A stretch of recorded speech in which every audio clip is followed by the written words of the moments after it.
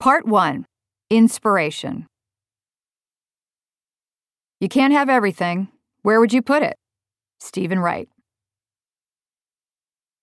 Chapter 1. Live and Let Die. Today I choose to forgive instead of holding on to resentments. Today I choose to see everyone with the eyes of love. Unknown. There are very few times in my life when I have truly lived an inspirational quote. And by very few, I mean only once. We can't all be Deepak Chopra, but if we strive for at least one spiritual incentive, we may not need Ambien to sleep or chew off nail polish with our teeth. I can't profess to always be able to see people with the eyes of love. Well, maybe John Stamos, circa 1992. There have been people I wished unholy harm to. Facial disfigurement and genital boils, those sort of things. I'm not proud of it, but I also don't think I'm alone here. Everyone has their pipe dreams. As you're listening to this, take stock of the times you considered slashing your boss's tires or putting laxatives in the birthday cake of your diabolical 6th grade math teacher. In high school, did I ponder hiring a prostitute with chlamydia to sip from the same Sprite bottle as a woman who cheated on my father and embezzled all his money? Yes, I did. But I didn't execute it, mostly because I didn't know how to find a hooker. I hope there's now an app for that. And I had about $40.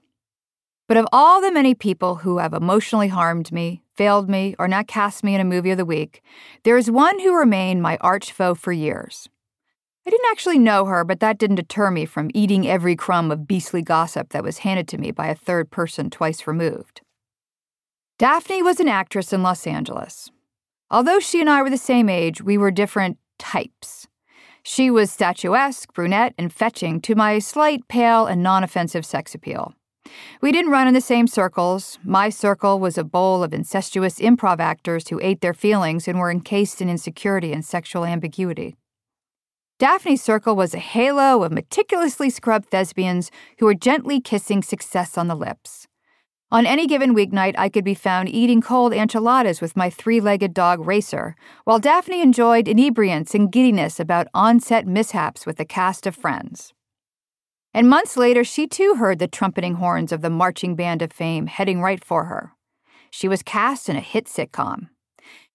You have to understand that being a 20-year-old actor in LA is much like being part of a flock of hungry, begrimed pigeons in the park. And once in a blue moon, someone walks by and throws 3 sunflower seeds. There is a vicious skirmish, an explosion of feathers, and out of the frenzy, one bird ascends up to a ranch-style house in the hills with a small infinity pool and their own, leased, BMW, and a photo shoot for InStyle magazine, back page. The other pigeons yearn for the seed-carrying bird to be decapitated by a telephone wire. Wait, this story's making me look bad, not Daphne. Did I mention she had big boobs? I suppose that's not an atrocious characteristic. Let's just assume for the sake of the story that she bit the heads off kittens and screamed at babies, the sick ones in the hospital with sad eyes, orphan babies. As luck would have it, Daphne worked in a show with my then-boyfriend, a writer who in his youth went to an all-boys school and would have smashed into a parking meter if someone like the divine Daphne from the Catholic girls' school even looked at him. So there she was with her lithe body prancing on set with her script and her nefarious boobs. Nefarious boobs. Right, I said that. My boyfriend decided to use her as chum in the bloodied waters of my own insecurity. Daphne's so needy, she's always coming on to me. Or Daphne sleeps with all the writers so she gets a better storyline, he would tell me. Well, as a dignified and unemployed actor, I was horrified by the cunning tricks of this minx. She was a slut who bit off kittens' heads. How dare she sully the reputation of all other refined actresses who are horizontal on casting agents' shag rugs with their legs up in the air, doing their best to gain employment in Hollywood. I would catch explicit images of her on magazine covers, clutching her exposed breasts with a surprised look as if to say, I didn't realize there was a crew, hair and makeup, lighting, and a photographer here. And walking the red carpet? Well, she did fill out a dress, and she was a walking advertisement for doing Tae Bo. But as my mother would say, she leaves nothing to the imagination. And I'm not saying that just because she was a teenage model in Paris, and I was an overweight gal in gunny sack dresses and jelly sandals.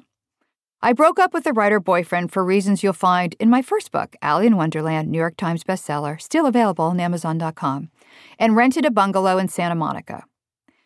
Okay, so here's where Daphne radiates in all her deviltry.